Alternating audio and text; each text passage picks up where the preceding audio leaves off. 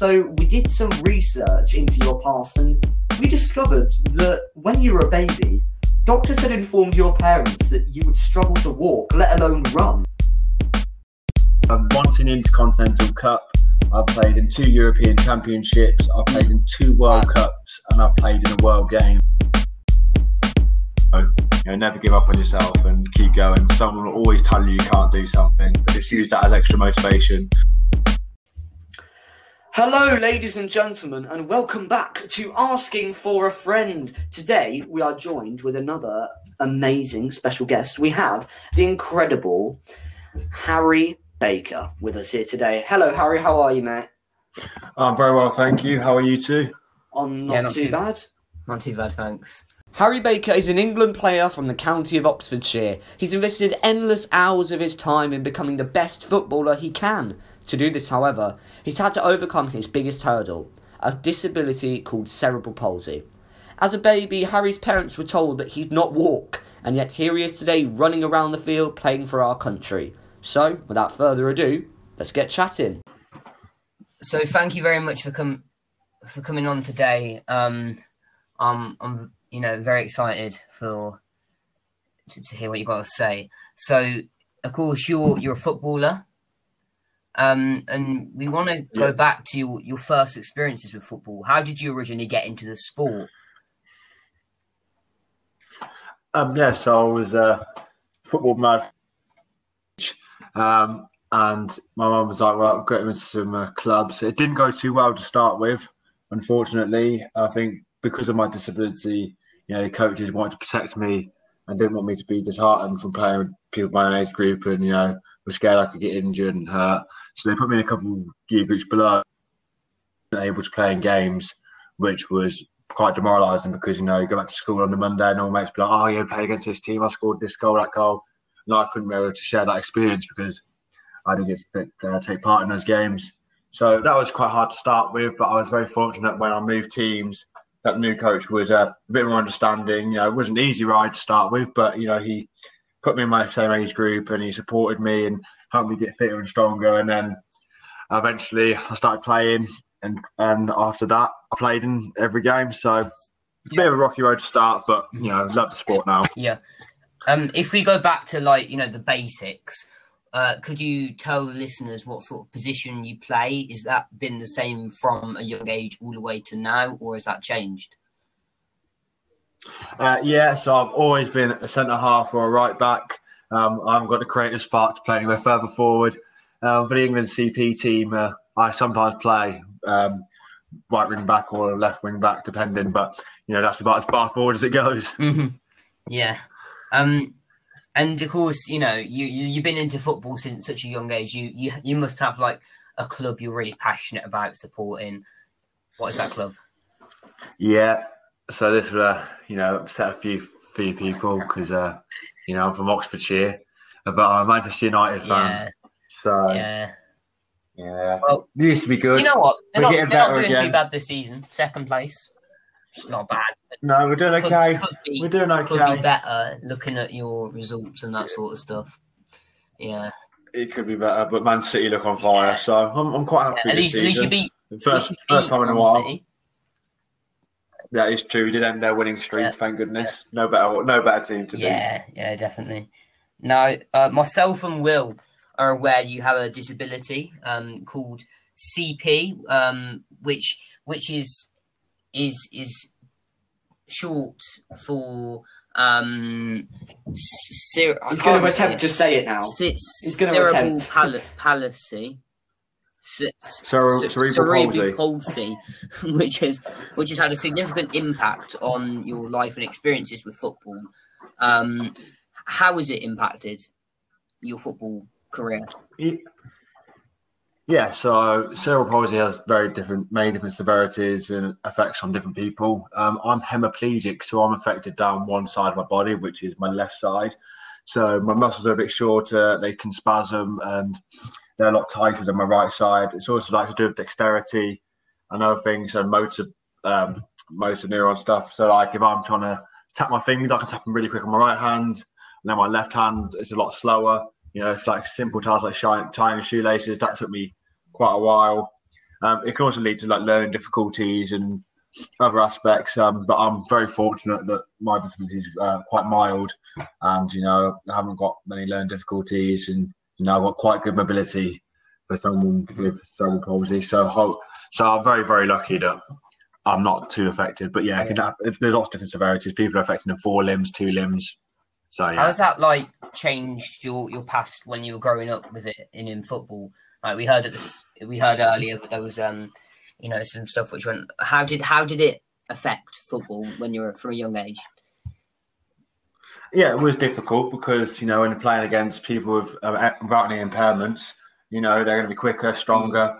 They can use both feet. So it made me have to adapt. It probably made me a better player playing against these people without disabilities or impairments because I've had to learn to make sure I put myself in the right positions. I've got to make sure that I don't leave myself isolated. If I am one-on-one, how do I make sure the situation benefits me rather than them? So I think it's done my how to work, my psychological side of the game a lot better. Obviously, my physiological's got better. Just playing sport, helps my disability and helps my mobility. Obviously, balance is a big one. So I'm not great at balancing. So things like that, shoulder barging off the ball, they had a bit of advantage for them there. So I had to make sure I toughened up and got a lot stronger. It was quite. I'm very mild, and I think if I didn't have this, I probably wouldn't have been able to represent my country.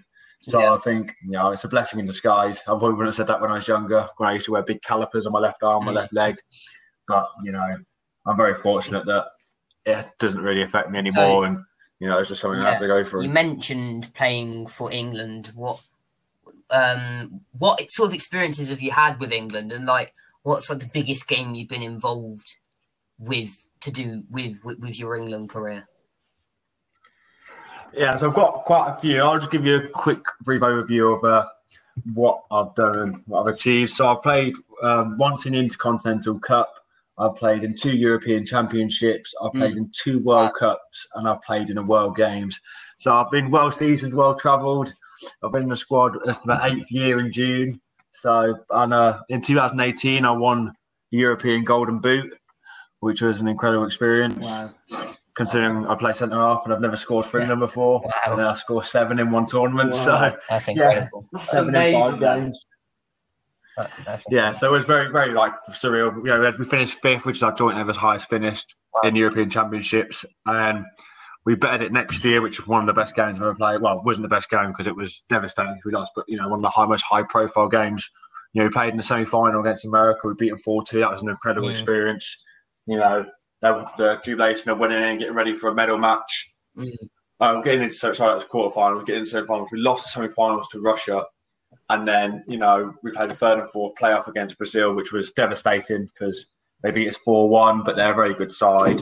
At least we're now competing for medals, which is a nice change. Before when I first started, we were nowhere near that. One of my favourite games was in my first European Championships in 2014. We played Ukraine. So Ukraine and Russia are the 2 superpowers in our football. And we drew them 1-1. They scored a last-minute equaliser. So that was devastating that they scored. But I think we showed the rest of the world, and especially the people in the squad and ourselves, to have the belief that we could go toe-to-toe with the best teams in the world.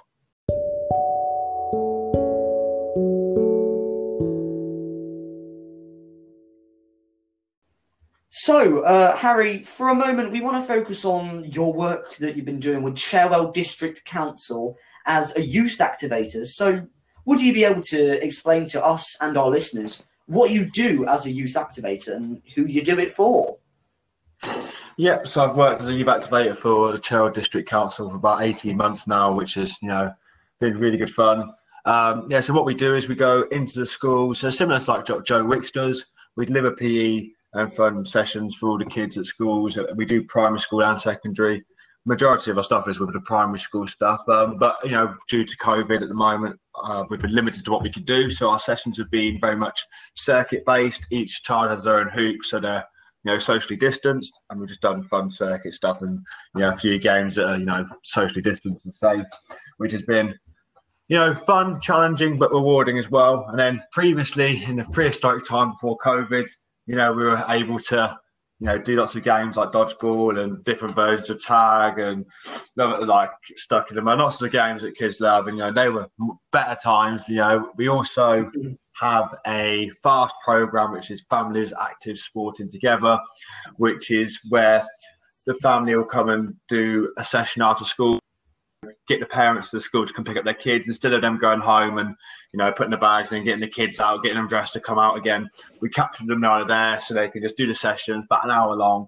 Lots of fun games, interactive with other families as well as their child. So, good part of what we do. And we have just started the mental health program, which is like my little baby, which is going really, really well.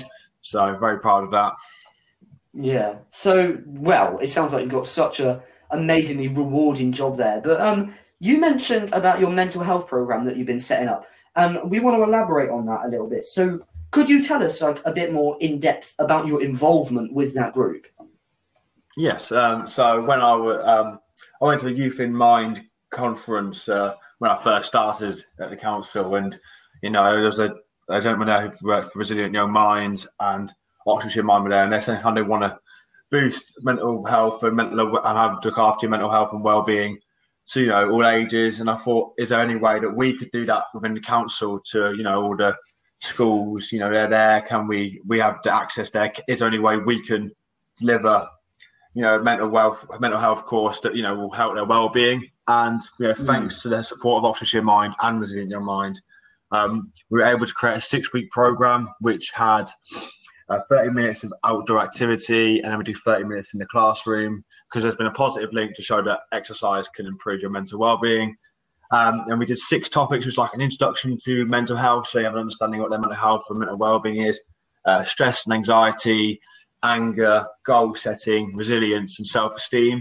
So these 6 topics are something we all experience and go through. We targeted Year 5 and Year 6 children because a lot of them are sitting sats and then making that step up into secondary school, which can be quite daunting for a lot of children. I thought if we can give them a chance, to prepare themselves and give them the tools and the resources that they need when they do make that step, or if they are faced with a problem or a bit of adversity, they've got the tools to overcome those issues. Absolutely. Well, the work that you're doing is just fantastic. You're helping so many people, and it will prove a massive help coming out of lockdown for many kids. And obviously this whole COVID period has been mental. But now we want to link back now to your footballing career. So who are you playing for at the minute?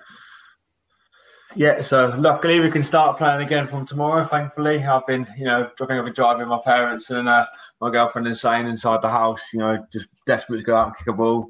I played for Bicester Town Colts. I've had a bit of a rocky season, so it's probably a blessing that the season got none avoided. But, I'm glad that the friendlies are back and we've got like a mini tournament coming up, which would be nice.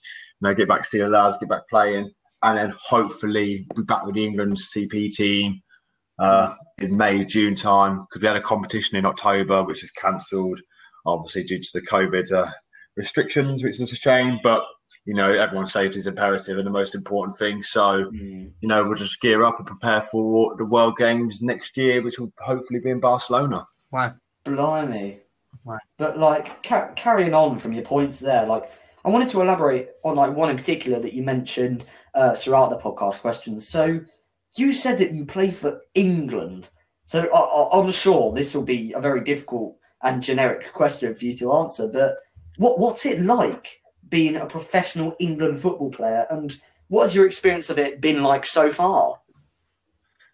Yeah, it's very surreal. I didn't know that I could have this sort of experience and this sort of life of representing my country when I was a young age. When I finally come to terms with my disability, I was about probably 10, and I finally realised that I would never reach my dream of playing for Man United and being like David Beckham and representing England. I thought, that's it. I just play football to the best I can. And I thought my dream had gone. Then when I was 13, I was told that there's a disability pathway. And from there, I progressed through it very quickly and very rapidly, which was a great experience. I went from being 15, playing for the under-21 team, going to 16, going straight into the first team, going to Intercontinentals, European Championships, World Cups. I was like, this is amazing. I still get the sticky butterfly feeling when I put that England shirt on. every Yeah. time. You know, it was an incredible experience. You know, and I love every second of it. You know, and it went a bit all downhill, went a bit rocky. I didn't get picked for the Paralympics in 2016, which was devastating, but it's probably a blessing in disguise. I wasn't training smart. I wasn't training well. I was overdoing it and just trying to, and I was probably a bit too obsessed and I wasn't looking after myself properly. So that was probably a blessing. Yeah. It's easy to say now. At the time, it was horrible. I was devastated. Yeah, well, I can imagine. I got told my 19th birthday, not because I wanted to be nasty, just because that's when the selection date was saying, that's it, happy 19th birthday, Harry, you're not going to the Paralympics. So cheers, lads. But yeah. And I got back in the squad for 2017 to Argentina. I didn't have a great tournament then as well, but I think I was still bitter about the Paralympics and I wasn't training the way I should have been. And then after that, I changed my diet, changed my plan. I was studying at university at the time, so it was getting the balance right, which proved more difficult than I thought it would be. And then after 2018, I've got my balance right, and then that's when I won a golden boot. So Wow. it's been a bit of a roller coaster, but I think I'm steady and back up. Like, you know, I'm on the incline again rather now. I just want to make sure I don't plateau and dip. You know, so hopefully I'll see how I go down. Yeah. Well, you must be doing something right, considering all your achievements, man.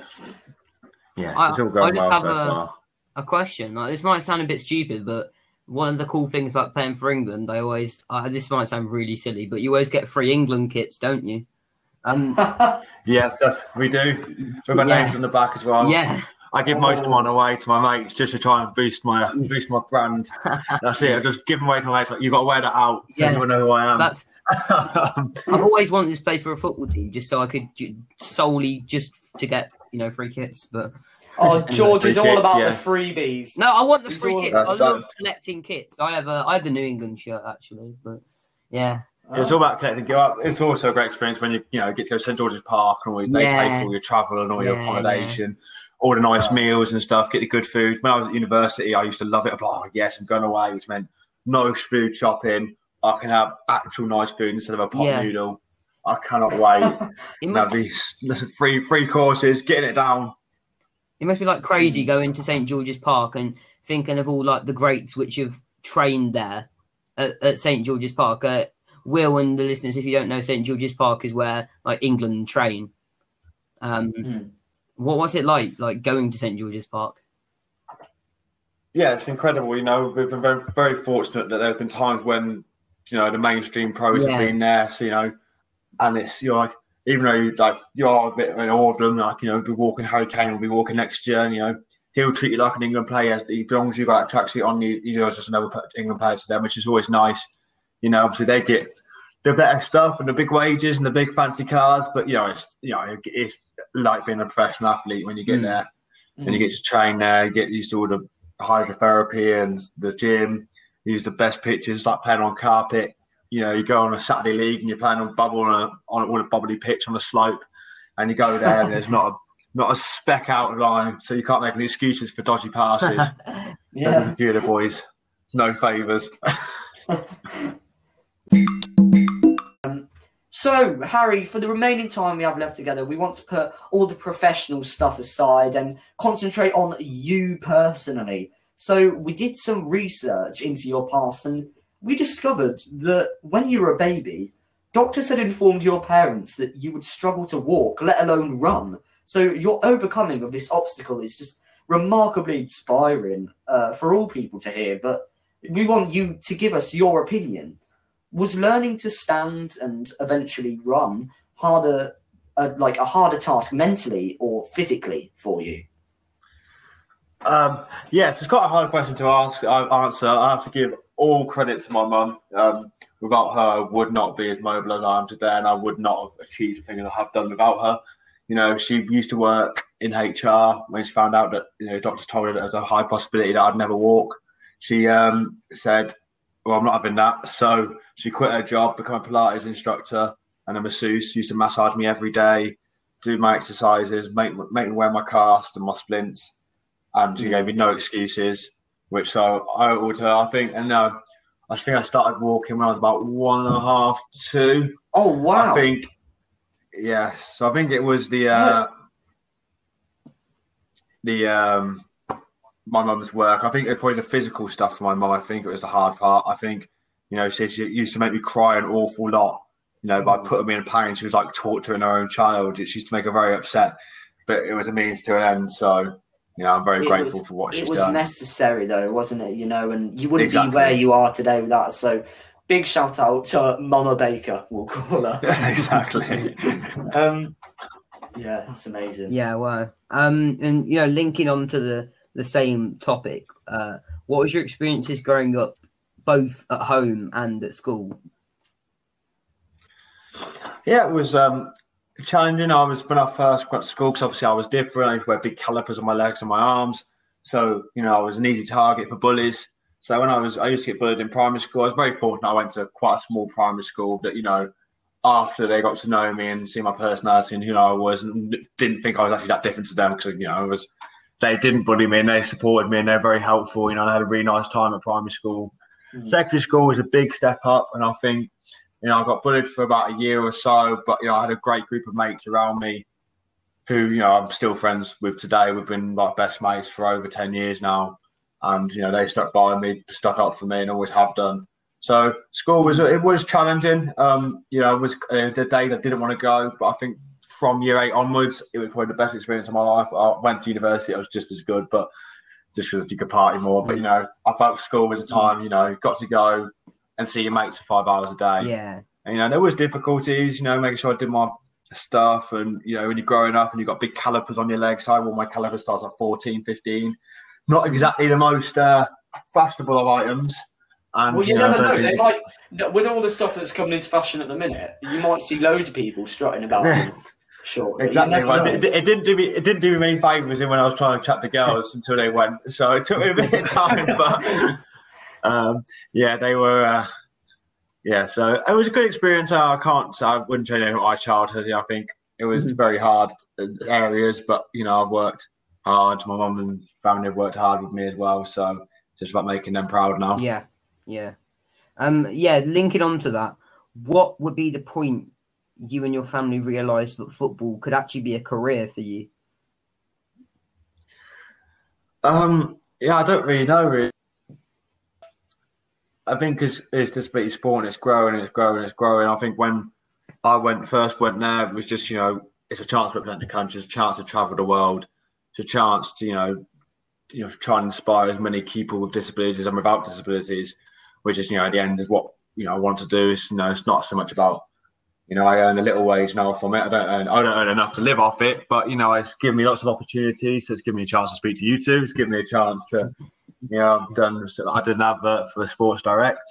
So it's I've been very fortunate in the opportunities given me, helped me get into university, definitely helped me get my job. So I think with the support of all this, it's definitely helped boost my career and put me in good stead.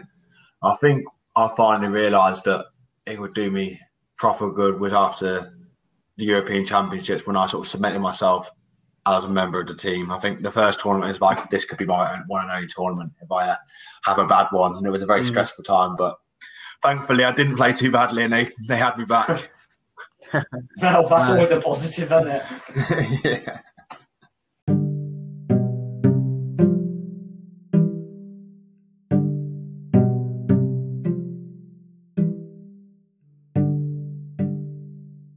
For our final question of the interview, we would like to know if there's any advice you would give to young footballers with or without disabilities that will potentially help them succeed in the future. I think it's never give up is the most important one. There'll be down days, there'll be days where you don't want to train or don't want to play. I have plenty of them still now, but it's, getting up and knowing what you're striving for. Never ever give up on your goal, no matter what it is. If you're a footballer, then I'd say practice in the garden every day. Get out there, use both feet. Even if you struggle, just kick it against the wall. Get mum or dad out, get your brothers, sisters out, and just practice. Train hard. There'll be times when it will be really, really difficult, but it's just keep soldiering on, keep having your dreams, because if you aim for the stars, you might land on the clouds. So never give up on yourself and keep going. Someone will always tell you can't do something, but just use that as extra motivation to show them why you can do it. Wow, amazing. That's brilliant, that is. Well then, that concludes our interview with the amazing Harry Baker. Thank you very much for coming on, Harry. We hope you enjoyed yourself. Yes, it was great. Thank you very much for having me, boys. It was a lovely conversation, and I hope to do it again Yes, soon. thank you. Well, Yeah, definitely. Definitely. We'll have you on in the future as well, and a bit more of a chilled out chat too. Yes, I have to keep striving now. I better not have a downfall. I better keep doing good, or else you won't have me back on. Yeah, don't worry. Right. Thank you very much, everyone, for listening. As always, I've been George. I've been Will. And I've been Harry. And this has been Asking for a Friend. Thank you and goodbye.